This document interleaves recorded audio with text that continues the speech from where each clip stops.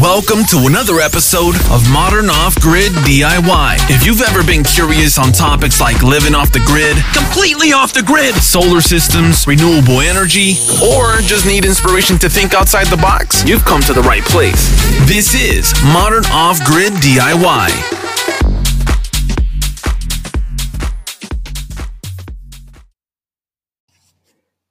Hey everyone, welcome back to another episode of Modern Off-Grid DIY.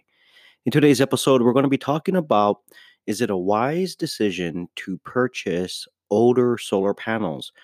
There's actually a question that came in on my YouTube channel from One Life, One Love. And I actually do get this question quite a bit, not only online, but offline as well. And let's kind of go over the topic a little bit here. His question is, he goes, "Hey, you're a world of help, my friend. I'd like to get your thoughts on picking up some used panels from a solar farm over here in Texas. They are 2 years old, 305 watt panels. Any advice on what to look for? And if 30 cents a watt is a good deal?" Yeah, absolutely. That's a great deal because the lifespan of a solar panel, there's a debate on that. So I'm just going to give you a wide answer on the longevity of a solar panel. Some people say it's only 20 years, and some people say it's like 35 years.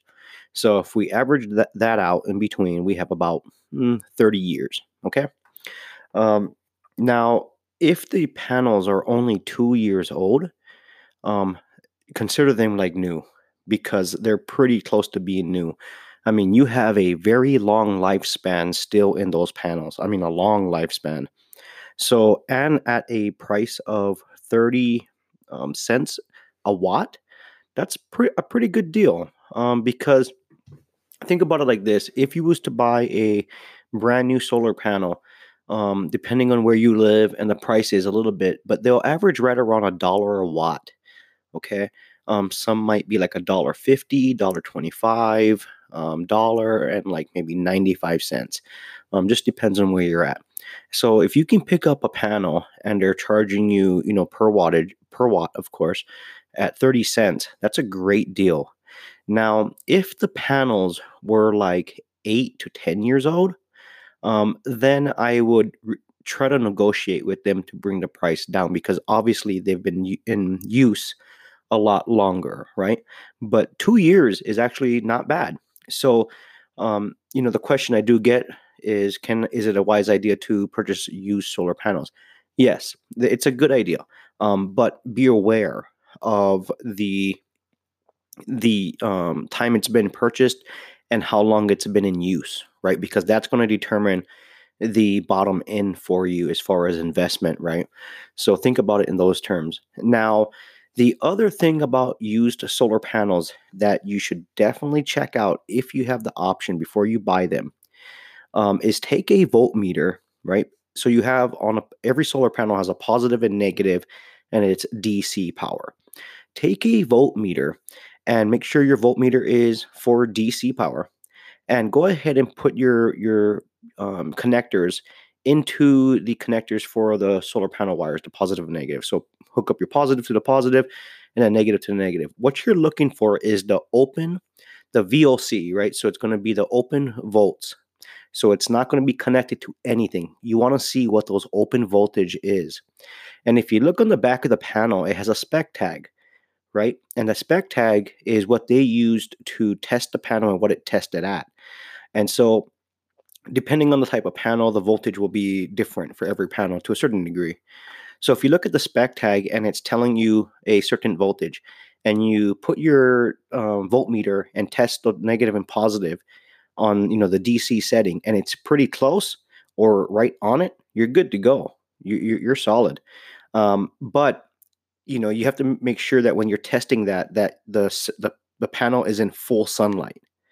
Okay, so if it's a cloudy day, you may not get that number, so it might give you a false reading, right? So try to see if you could test the panels on a sunny day.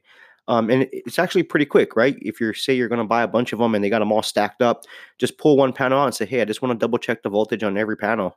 and before I, buy them. And so you just pull the panel out, make sure you put them in the sun, and you go ahead and, connect your voltmeter to it and see what type of open voltage you're getting on that panel. And like I said, if it comes close to the specs on the back of that panel, you're pretty much good to go.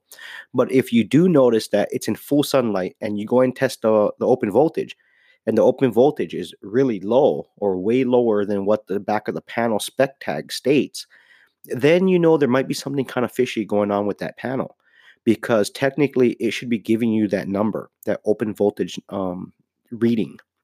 So, do your due diligence on that as well. Because I'll give you an example. I have two different types of panels. I have panels that are 365 watts per panel, and we'll be right back after this commercial break. I have a set of panels that is 285 watts per panel. And so what I did was I started testing the panels. Like, obviously the ones I bought brand new were brand new. And then the other ones that I bought brand new but were older already, what I did was I tested all the same type of panels. So like the 285 watt panels that I had, I actually started testing every panel that was the same as far as that. And I did find one of my panels was actually underperforming compared to all the rest.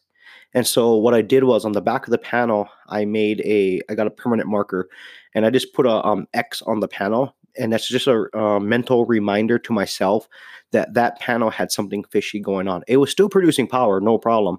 But the open voltage that I was, getting a reading off of was definitely different. And so it's just a good idea to kind of keep track of those panels, right? Just in case down the road, if I have an issue with my solar production, I can easily go back to that panel, disconnect it, and see if that corrects the issue, because obviously there's something going on with the panel, right? But yeah, I do have one panel that the voltage was a little bit different. And actually, because that panel is a little bit different, I actually don't even use it. I have used it in the past and it works fine. But I have it as like a backup panel. I just kind of want to make sure everything is matching across the board. And it's really important that you try to have everything matching, because your solar charge controller is going to be trying to do, MPPT, power point tracking. And so you want to get everything as close as possible. It's just going to make your life a lot easier. The charge controller is going to have an easier time working, and you're just going to be able to get more power coming in. But let's go back to the question. Is it a good idea? Absolutely. But just make sure the panels are not too old. And if you can, try to test the panels before you purchase them. That should save you a lot of headache. And because obviously if you test a panel and it gives you no reading at all, then obviously there's something wrong with that panel, right? So definitely check the panels before you purchase them. But if you're buying them brand new, that's not so much an issue, because they're brand new. But used panels, do take a look at them. Now, the other thing about used panels is look at the panel.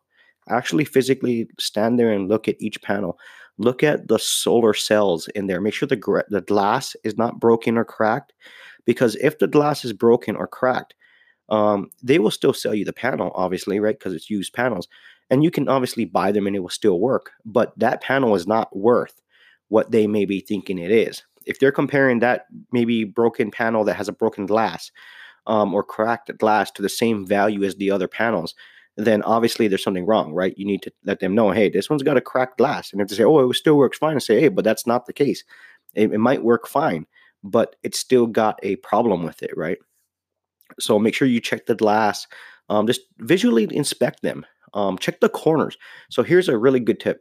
So when you buy used panels, right, because panels have been installed and then they've been removed, right? So check the corners of the frame of the solar panel, because obviously if they got dropped, the corner of the panels will be damaged, right? Because you got to remember, like, the guys that are removing these panels, they're not the ones that's going to be the end consumer of these panels, right? And, so, when they're removing them, they're sliding them down the roof or they're handing them off. And the odds of one or two panels hitting the ground or the corner of the panel, is likely. So definitely check the corners of the panels, because if one's got a pretty bad, dent on the corner, then you obviously know it got dropped at some point.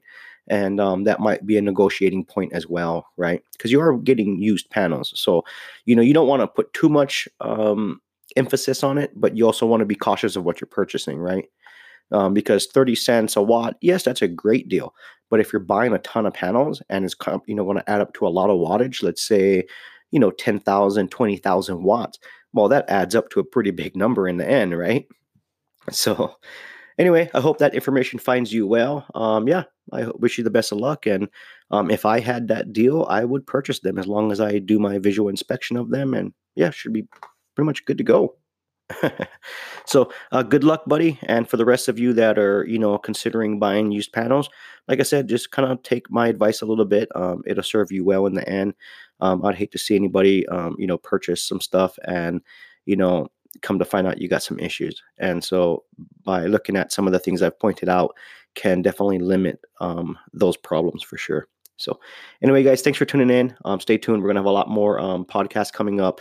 Also, make sure you, tune into my YouTube channel. I try to keep everybody up to date on different things. I will have some newer episodes coming up on my YouTube channel about actually installing a array finally for my home. I've been debating on where exactly I wanted to mount them. I'm kind of picky. So that's going to be coming up soon. So definitely stay tuned. So anyway, guys, thanks for tuning in, and I'll see you guys on the next one. Go listen, download, and subscribe to the Modern Off-Grid DIY podcast, available today on iTunes, Apple Podcasts, Google Play, Spotify, and YouTube.